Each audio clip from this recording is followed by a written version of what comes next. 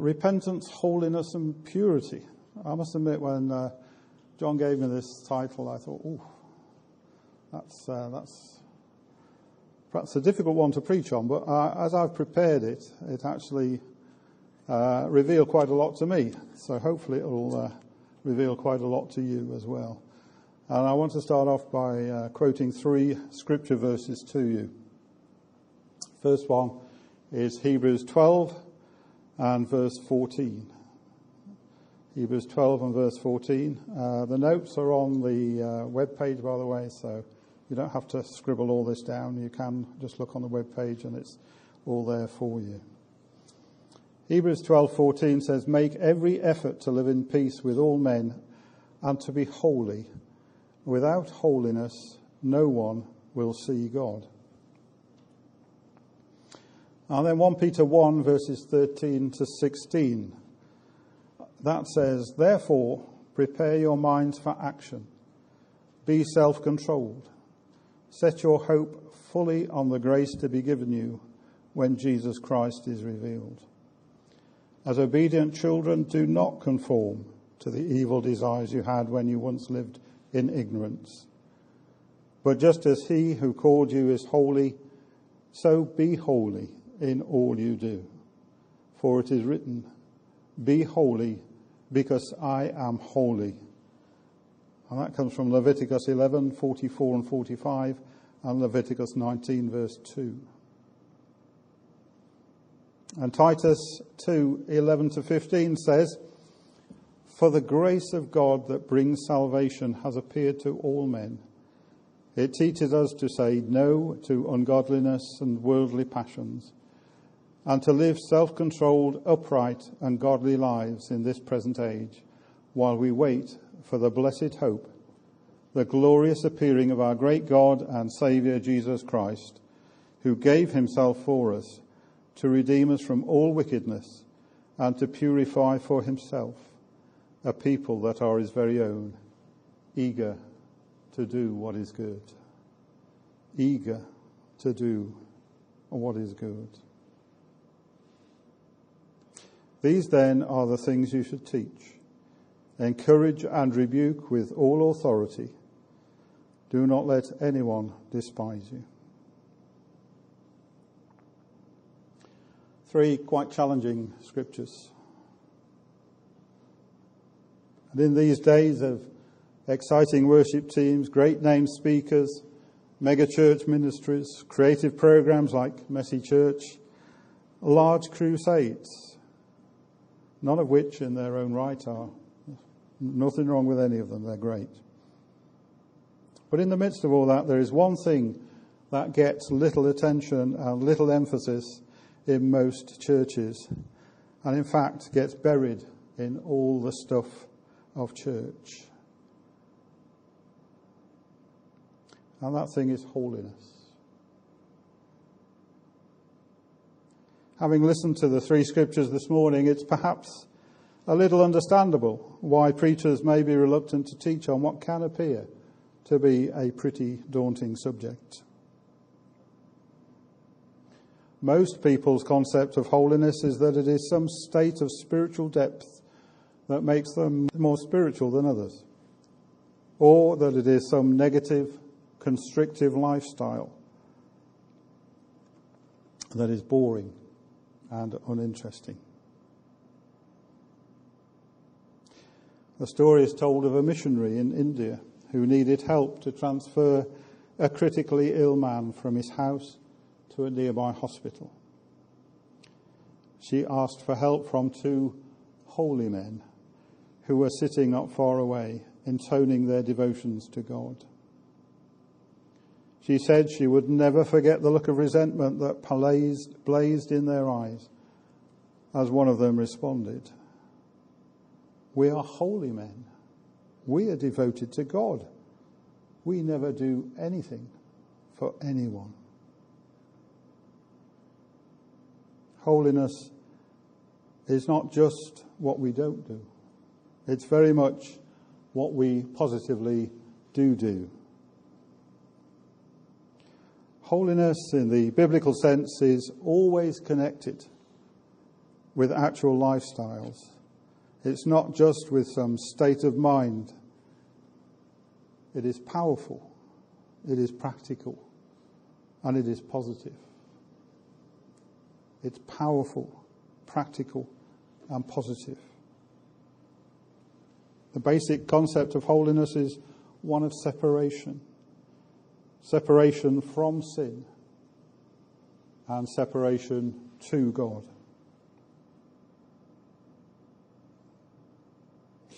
In the readings we had from Hebrews 12, we are told that without holiness, no man shall see God.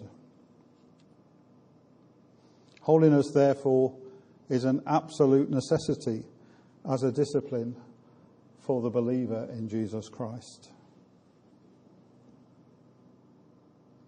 Let's have a look at this concept of holiness being active, not passive, as we study the passage from 1 Peter a little more closely.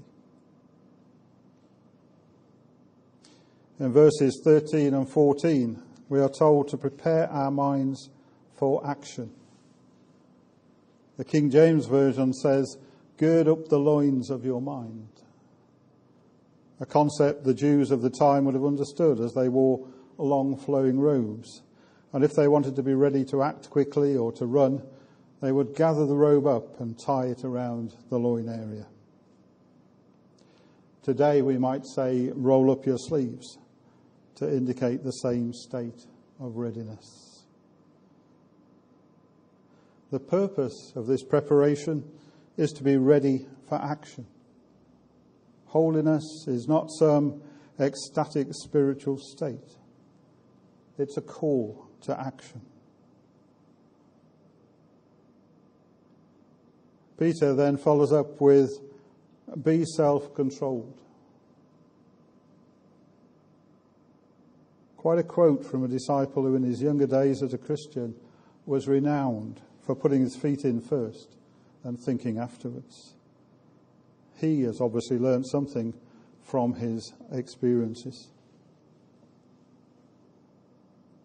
If we have truly repented and turned to Christ, then not only should we aspire to be self-controlled, but demonstrate it daily in our lifestyles, in all areas of our lives. Peter then goes on to say that we should set our hope fully on the grace to be given to us, referring here to our expectation of Christ's return and the fact that we should be living our lives as if we expect him to return at any moment, and to live in that expectation. How would Jesus see your life so far if he returned today? Are you living in that expectation that Jesus, as he's promised, will return? It could be today. It could be next week. It could be whenever God ordains it. But are we living in that expectation? Are we living our lives as if we might expect to meet Jesus today? And if we did, what would he see?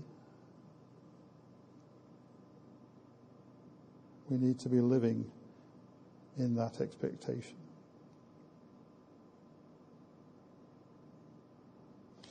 Purity of living without excesses of self-indulgence or reckless living and even religious excesses is what Peter is after here.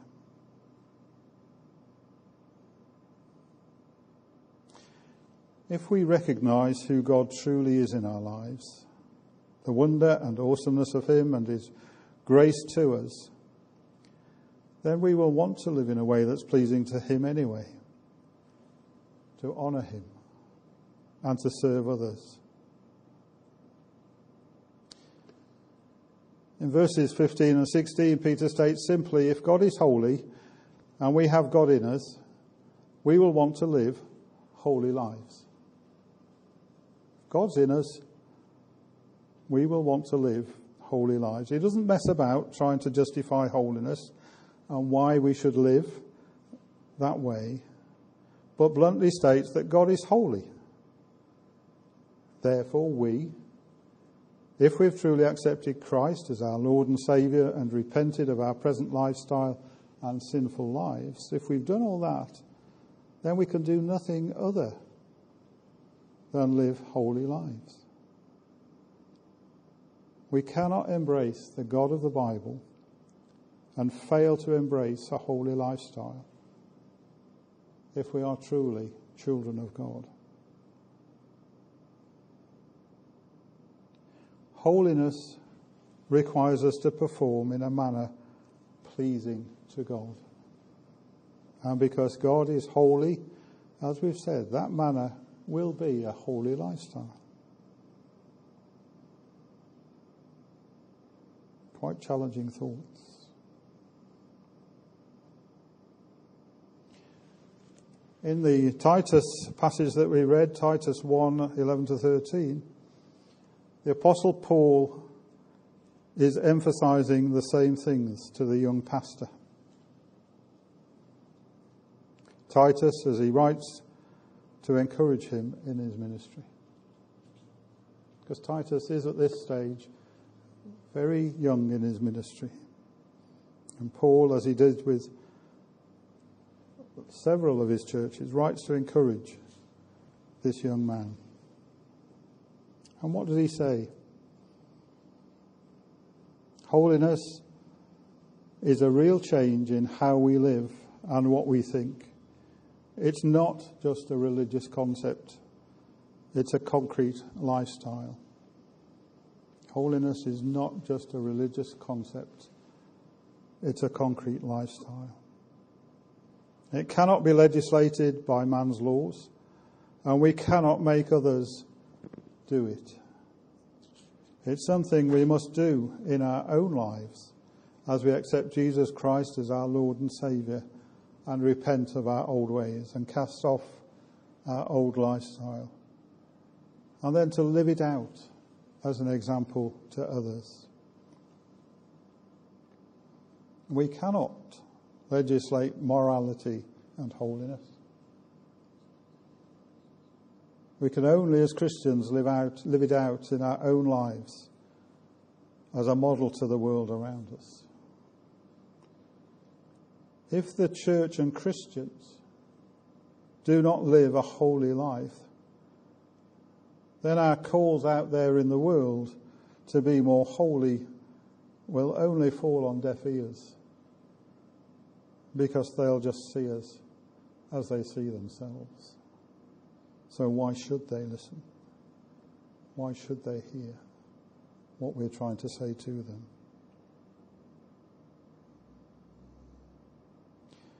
Paul tells Titus here that God's grace should do two things.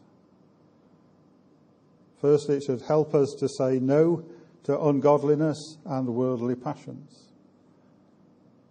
And secondly, to help live self-controlled, upright and godly lives in this present age. Note Paul's use of the present tense here, so it's an ongoing responsibility, not just a one-off occurrence. It's about living our lives, the whole of our lives, with that sense of holiness.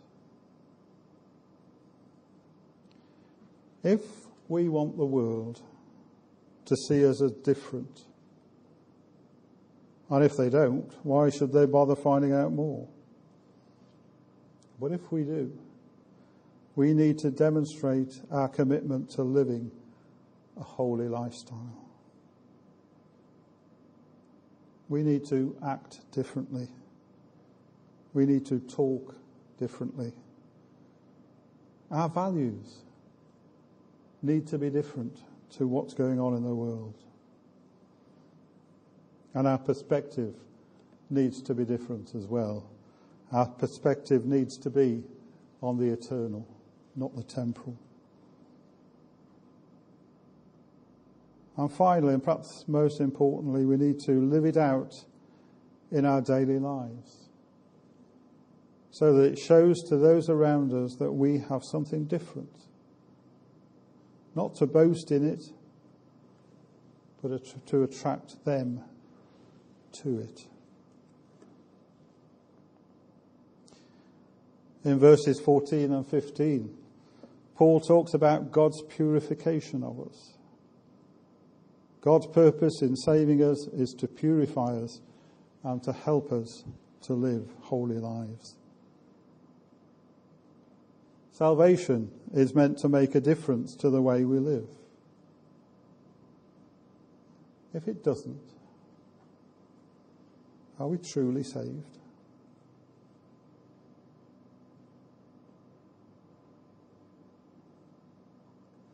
Jesus gave himself to redeem us from all wickedness.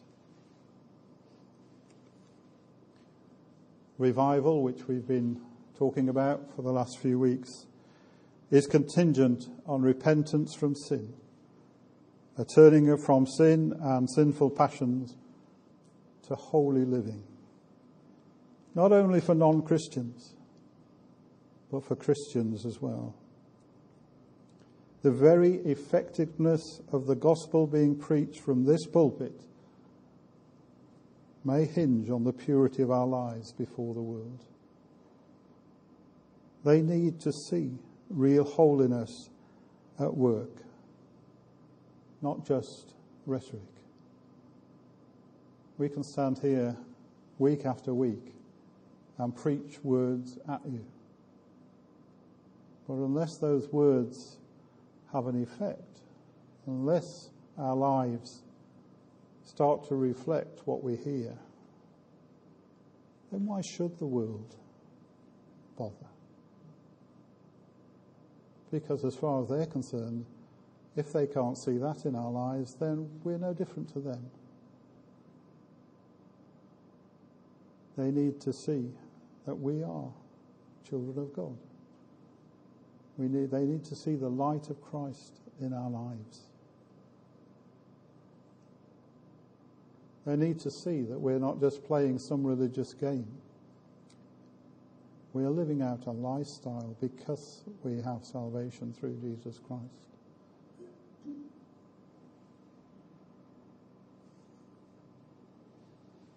A surgeon who selects a scalpel in the operating room to heal his patient will just as readily reject a scalpel with a small amount of defilement on it as one that was severely defiled.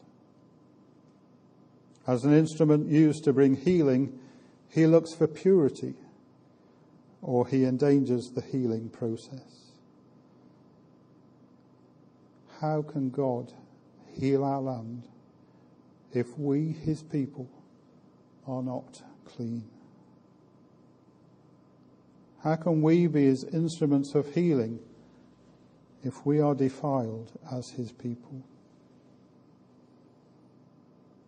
Holiness is living a life of purity, of self-control from worldly passions.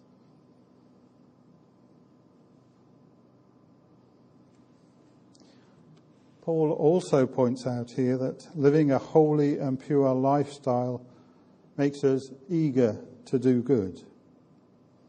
We don't need to work at it, do it reluctantly or grudgingly because of our lifestyle and knowledge of who God is.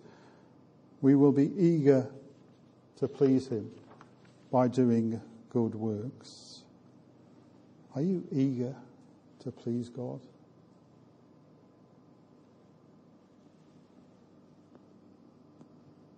Paul concludes by telling Titus he is to encourage God's people to live holy lives. I hope I've done this morning. Secondly, to rebuke those who would ignore God's call to live a life of holiness, using the authority God has given him in his own calling, and to be confident in the truths which he is teaching. I hope I don't have to do any rebuking. Holiness is a simple concept.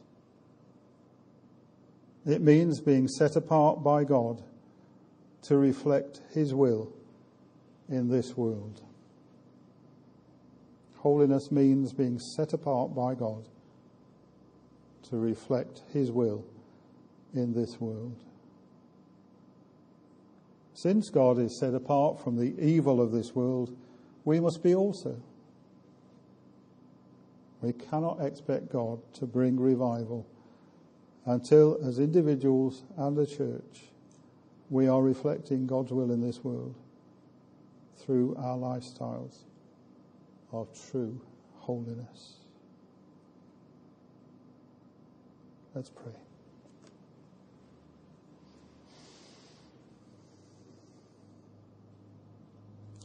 Father, we thank you that you are a holy God. And that it says in your word, because you are holy, we also should be holy. Father, it may be that since our salvation we've drifted away from that holiness. And perhaps we reflect more of what's going on in the world than we do of you. If that's true, Lord, then help us to repent of that. Help us to draw near to you once again. Help us to reflect in our lives the holiness of you. Father, it doesn't have to be standing on a soapbox and shouting your scriptures. It doesn't have to be walking up to everyone that we see doing something wrong and rebuking them. Father, help us to hear your voice and to seek your will in our own lives. That we may have a certainty that as we do that, you will help us to reflect you in the proper way, in a way which is pleasing to you, in a way which is attractive to those around us who don't yet know you. And as we do that, Lord, we ask that you would touch lives, that through your Holy Spirit you would draw people to yourself, that they would see the people of this church and know that there is something here which is good, something which is different, something which they will want to know more about.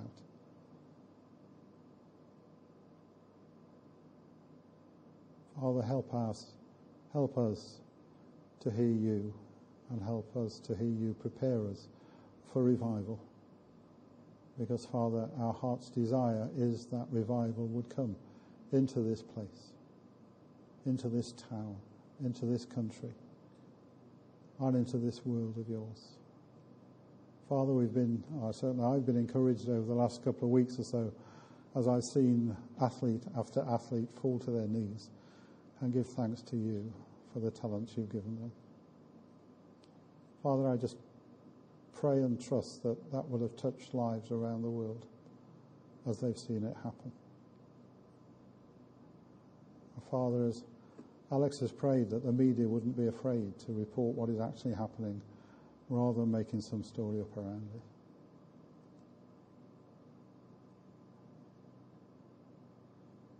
Father, we want this town to be yours once more. We want this nation of ours to be yours once more. Father, we want to see you in revival power, pouring out your Holy Spirit over this place. Help us to be ready. Help us to prepare ourselves to be part of that, because, Father, if you bring it, nothing will ever be the same. Our lives will be changed completely. Help us to be ready for that. Help us to have an expectation that as our lives become more holy, then you will be pleased and you will pour forth your Spirit into this place. In Jesus' name, amen.